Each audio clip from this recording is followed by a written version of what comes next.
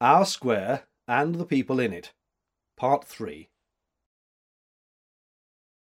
Upon the reiterated testimony of the oldest inhabitant, our square had never before witnessed such scenes or heard such sounds of revelry by night as the bonny lassie's surprise party, given for her by her friends of the far-away world.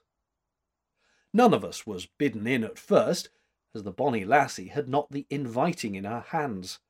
But to her, little loyalist that she is, a celebration without her own neighbours was unthinkable, so she sent her messengers forth and gathered us in from our beds, from Schwartz's, from Levansky's Pinochle parlours, from the late shift of the Socialist Weekly Battle Cry, and even from the semi-annual soirée and ball of the Sons of Gentlemen of Girk Street, far out on our boundaries of influence. And though we wore no fancier garb than our best, we made a respectable showing indeed.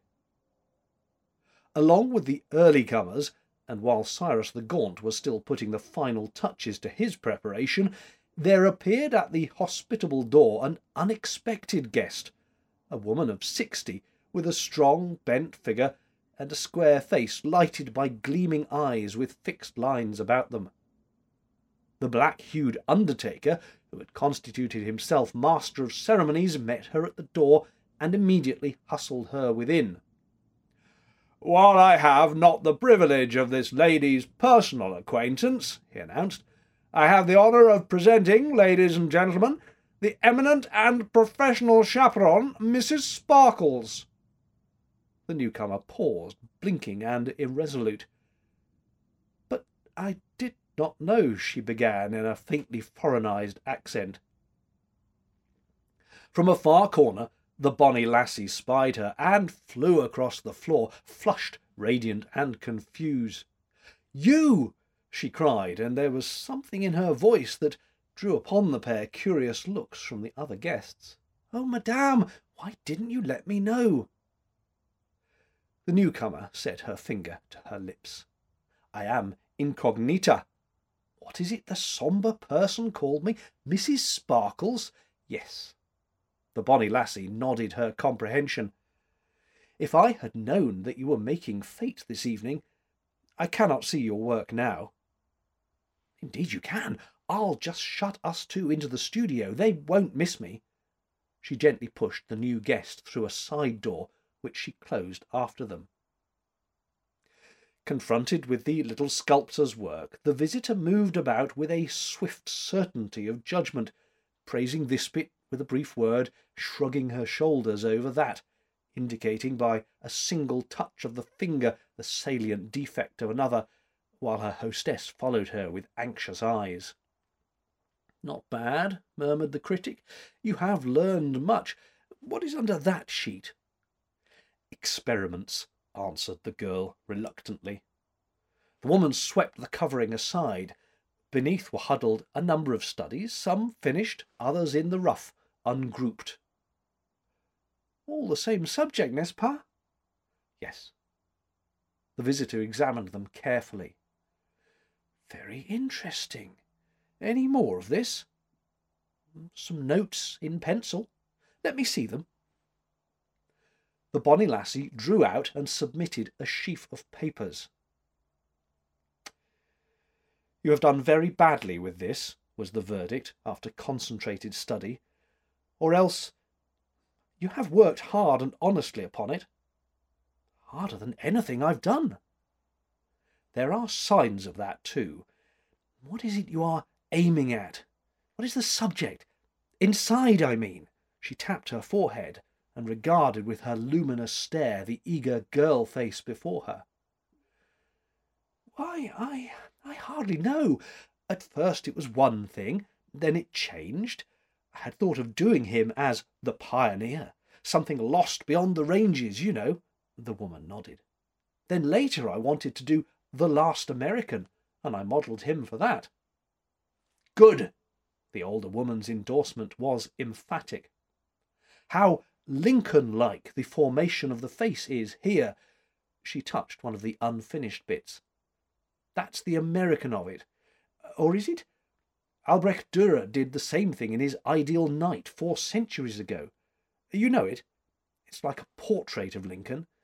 Did you consciously mould that line in?" "Ah!" The girl contemplated her own work with glowing eyes. "That's the haunting resemblance I felt, but couldn't catch when I first saw my model. It isn't in most of these. My fault. It must have been there underneath all the time." You consider those pretty faithful studies?" "As faithful as I could make them. But I haven't been able to catch and fix the face. It's most provoking," she added fretfully, "but I'm constantly having to remodel." Before she had finished, the elderly woman's swift hands were busy with the figures, manipulating them here and there, until they were presently set out in a single row with the sketches interspersed. "Read from left to right," she said curtly. "Is not that the order of time in which the work was done?" "Pure magic!" breathed the girl. "How could you know?" "How could I help but know? Child, can't you see you have the biggest subject ready to your hand that any artist could pray for?" The girl looked her question mutely. "The man is making himself. How? God knows, the God that helps all real work. Look, see how the lines of grossness there," she touched the first figure in her marshalled line, "have planed out here." The swift finger found a later study. "How could you miss it? The upbuilding of character, resolve, manhood, and with it all something gentler and finer softening it. You have half done it, but only half because you have not understood. Why have you not understood?" "Because I'm not a genius." "Who knows? To have half done it is much. The master genius, life, has been carving that face out before your eyes. You need but follow." "Tell me what to do." "Leave it alone for 6 months. Come back and take the face as it will be then." "Then will be too late," said the girl in a low voice. "What?" cried the critic, startled. "Your model isn't dying, is he?" "Oh, no, I had something else in mind." "Dismiss it. Have nothing else in mind but to finish this." She paused. "I have seen all I need to. Let us return to your friends." Hardly had the hostess seated her guest in the most comfortable corner of the big divan when there was a stir at the door, and a rangy, big-boned figure clad in the unmistakable garb of honest labour appeared, blinking a little at the lights. Instantly the undertaker, in his role of official announcer, dashed forward to greet him. "Gentlemen and ladies," he proclaimed, "introducing Mr. Casey Jones, late of the Salt Lake line." "Sing it, you son of toil!" shouted somebody, and Cyrus the Gaunt promptly obliged, in a clear and robust baritone, leading the chorus, which came in jubilantly. The elderly Mrs. Sparkles was not interested in the harmony, but she was interested in the face of her hostess, which had flushed a startled pink. She asked a question under cover of the music. "That is your model, is it not?" "Yes." "What is he in real life?" "As you see him." "Indeed. What is he doing it for?"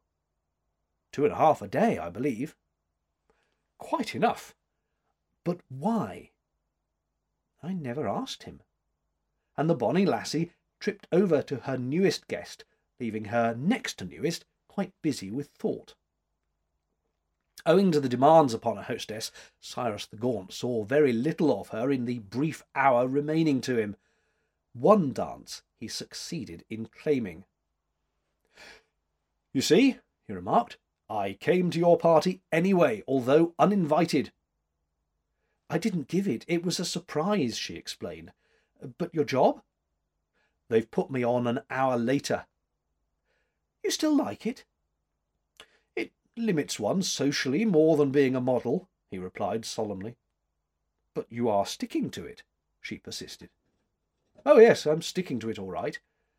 Even if, no matter what happens." "What is going to happen?" he asked gravely. "Nothing," she said hurriedly. "But it's the job for the job's sake with you now, isn't it?" "I like the feel of it, if that's what you mean. The feel of being competent to hold it down." She nodded, with content in her eyes, but he was troubled. "You had something in mind?" he began, when another partner claimed her, while he was dragged off to assist in an improvised glee club.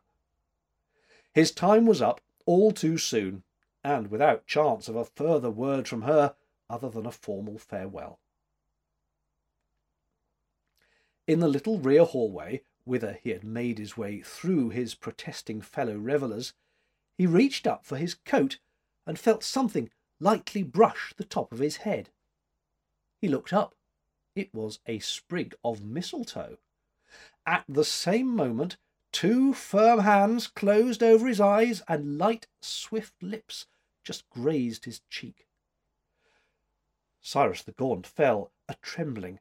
He turned slowly and found himself confronting a total stranger. The stranger had grey hair and a tired face lighted by crinkly eyes. "Oh," said Cyrus the Gaunt, with an irrepressible bitterness of disappointment. "Frankness," observed his salutant, "may or may not be a compliment to the object of it." Cyrus remained mute. "Who did you hope it was?" Silence seemed still the best policy. "If you are offended," the eyes twinkled with added keenness, "I will apologize honourably." "Let me do it for you," said Cyrus the Gaunt politely, and kissed the unknown square upon the lips. She drew back. "Well," she began, and then she laughed. "The entente cordiale having been established, what are you doing here, Cyrus Staton?" He gasped and gaped. "Do I know you?" "Having neither memory nor manners, you do not. But I spent weeks at your country place when you were a boy, painting your father. Permit me to introduce myself."